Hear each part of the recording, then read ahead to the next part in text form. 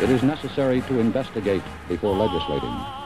But the line between investigating and persecuting is a very fine one. The investigators tell us it seems the suspect was going to pass them, then turned and fired.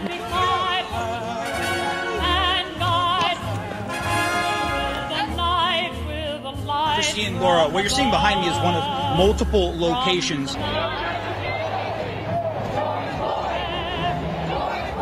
rise to support the impeachment of President Donald J. Trump. And I'm about to talk to him about allegations that he was involved with prostitutes in Moscow. Hello. At CD Media, we are literally the tip of the spear. From Ukraine to the vaccine to Brazil, we've been at the tip of the spear on all these stories early. So if you want to know what's going on in the world early, before the rest of the news catches up, watch CD Media. But you know what? We have to make money. So we do have ads on the sites. But I know people don't like pop-up ads. They don't like ads. It's a problem. I mean, you get them on your phone, etc. If you don't like ads, you can sign up for our no ad subscription, which is a few bucks a month. You get access to all of our sites, not just CD Media, but the Manhattan, the Miami Independent, the Connecticut Sentinel, the Georgia Record, Armed Forces Press, Tsarism overseas in Eastern Europe, and CDM Espanol if you speak Spanish. So all of these sites are available with no ads. So sign up for our no ad subscription. You can find it on the websites. There's a pop-up and also in the top menu. And pay us a few bucks a month. Support free media. Support your children's future. Support the fight against the corrupt media narrative. Thank you very much. And now let's get to our guest. Back to information operation. We have seen the disaster of the COVID DOD vax mandate over the last 2 years, all the turmoil it has caused, people ejected from the services, others having health effects. We are seeing some members literally drop dead from heart attacks, possibly related to the vaccines. So we have with us today a member of STARS, who we founded to try to confront the radicalism in the DOD and the military, Scott Sturman, Dr. Scott Sturman. Welcome to the show, Scott. Thanks for having me, Todd. So give us quickly your background, just so people know who we're talking to. I'm a 1972 graduate of the Air Force Academy, distinguished graduate in aeronautical engineering. I flew helicopters for 5 years, went to medical school, graduated AOA from University of Arizona, and spent 35 years in private practice in anesthesia and critical care medicine. I'm retired now. I live in Reno, Nevada. So I didn't know you were a rotor head. What did you fly? Hueys? I flew H-1s. Missile support. Yeah. I was instructor pilot for a while in air rescue. We're very similar. I was an aero guy and went into helicopters myself. So gosh, yeah, we have a lot in common. Yeah. So you've written a lot of very poignant and insightful content for CD Media on the vaccine issue with DOD. Give us an overview of where you think we are and where we're going on this, because people have different opinions. But yes, I think we're in transition right now. Over the last 2 years, we've tried to discern how the vaccines, if they protect against infection, if they keep you from spreading infection. That was uncontroversial at one time, but it clearly shown that that's not the case. Mm-hmm. So right now, we're in the stage where we're really starting to see that there's more adverse effects being reported. There's better science being done to try to prove this. It's like working against a juggernaut, though, with the billions of dollars of big pharma, their influence in the federal medical regulatory agencies and academia. It's very hard to make headway. So it's done piecemeal. But I think we can be optimistic. There's been some good studies that have come out lately showing that there are more adverse effects, not just acutely, but also chronically. And I think, Todd, that's one of the things we really have to worry about, because this gene therapy was really introduced quite quickly. It's supposed to be within 10 years of looking at every possible conceivable side effect you can have, but it was really a rush to judgment. Mm-hmm. Now we're having to deal with what happens. We may feel well right now, but are these vaccines going to give us medical problems down the road that we can't foresee?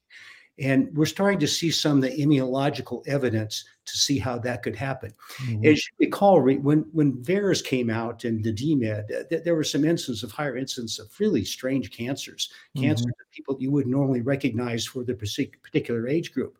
It was hard to put that together, say, well, how can that possibly happen? But a study done back in December, which is good, is showing that there are different types of immunoglobulins, that is antibodies, Mhm. that are expressed when you take the vaccine. And these particular type of antibodies really cause people's immune system to suppress the immune system. Less immunotolerance for cancers, poor ability to fight infections. So we're starting to see the mechanisms, and hopefully there'll be some prudent people that will make the decisions that it's really not worth the risk to go ahead and vaccinate people that are under low risk. And this gets back to your question about the military. Again, Mhm. we're young people, very low risk. It doesn't look like the risk benefit profile benefits them at all. So, I've been trying to ask everyone I know about how to treat, people who have taken the vaccine and prevent some of these long-term problems. So because it's the immunization, and I'm not a physician, but it's immunization, it's the inflammation, blood clots, and I know I've talked at length with Dr. McCullough, and they're recommending some of the black seed oils to reduce. I guess it binds with the spike protein and tries to not have as much damage. And there's some other clotting agents that can prevent clotting. I mean, what do you have any ideas in that area? I'm not an expert in that field. I mean, I basically, I was vaccinated almost 2 years ago. My Mhm. wife and I did that so we could travel. Uh, Mhm. Fortunately, we don't seem to have any side effects. Mhm. So I've taken some prophylactic medication just to help my immune system. Again, Mhm. it's all anecdotal, but it's worked well for me. I take Mhm. supplemental vitamin D, magnesium, zinc, and Mhm. quercetin, vitamin C. Exercise a great deal, and Mhm. with that in mind, what can one do after that? Yeah. You try to be prudent, take good care of yourself. It appears, though, that the longer that you're out from that vaccine, if you've had it, the better the story is. Yeah. A lot of folks they tend to have their problems early on. Yeah. There are also different batches involved. Yes, exactly. It depends on what batch you got. Yeah. Yes, you roll the dice. What terrible luck, if you happen to get one of those that was contaminated or didn't give you gave you these terrible problems. Yeah. We'll have to leave that to the experts, but that's what I just do anecdotally. And knock on wood, we're doing fine. Should the DoD start doing, I don't know, like D-dimer tests for blood clots? I mean, stuff like that to scan people. I mean, Well, you're talking to a couple that's million people. That's a good question. So there's Mm. a recent study about young people that was done in Taiwan. They were looking at, they saw a fairly a higher instance of myocarditis than the Mhm. authorities would like to say that they would.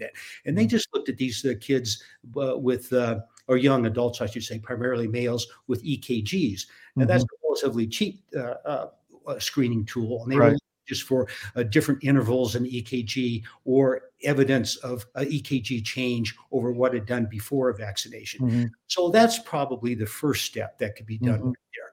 Again, doctors, when they look at any clinical problem, they're looking for a chief complaint so they can hone Mhm. in, determine what test works best.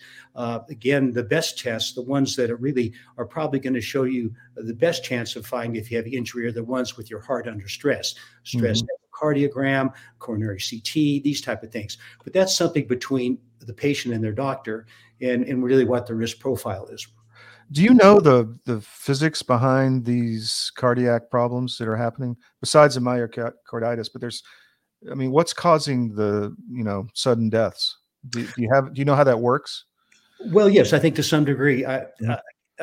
Let's just talk about the heart in particular. We know Yeah. that spike protein goes to all tissues in the body Mhm. that have the ACE2 receptor.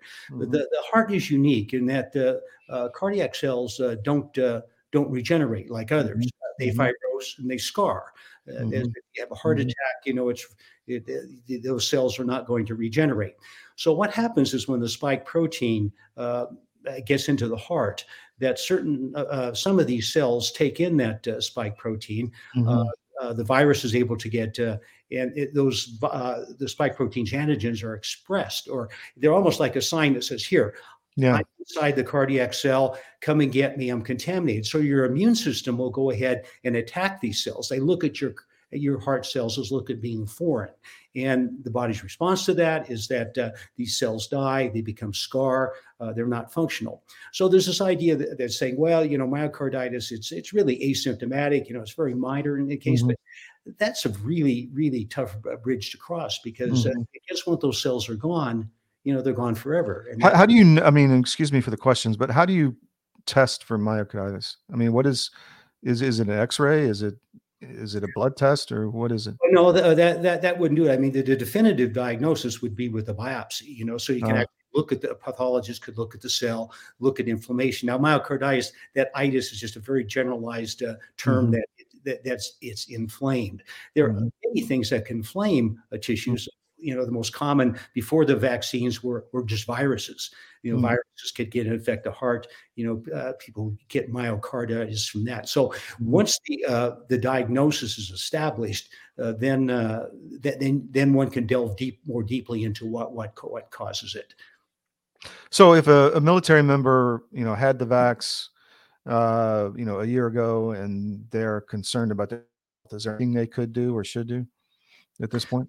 Well, I think if they're concerned that they should press ahead and ask for a reasonable evaluation. I mean, we've seen that over the past couple of years, particularly as illustrated in Dowd's book, Cause Unknown, that these sudden deaths and cardiac events are affecting young people that heretofore one would never have thought to be normal. But the incidence is almost 10 times higher than what's been in the past. So I think it pays to be aggressive on this. I mean, it's in many cases people were not given a proper informed consent. No informed consent. And that's what it is, because this was all under a emergency authorization, and there are very strict rules as far as informed consent. So we know that those were abridged. The patients. In probably almost all cases, were not given what the risks and benefits are. So really, the onus is on you. We have to do it as an individual, but until there's political will, there's organization, that you probably need to see your military physician and get your name on the chart. Be specific, be persistent, and don't say no. Interesting. Well, Scott, that's fantastic. That's really what I wanted to get out of you today. So thank you very much for coming on and being flexible on your schedule. I appreciate it. Thanks, Todd. Thanks for all you do. I really appreciate it. All right. Take care.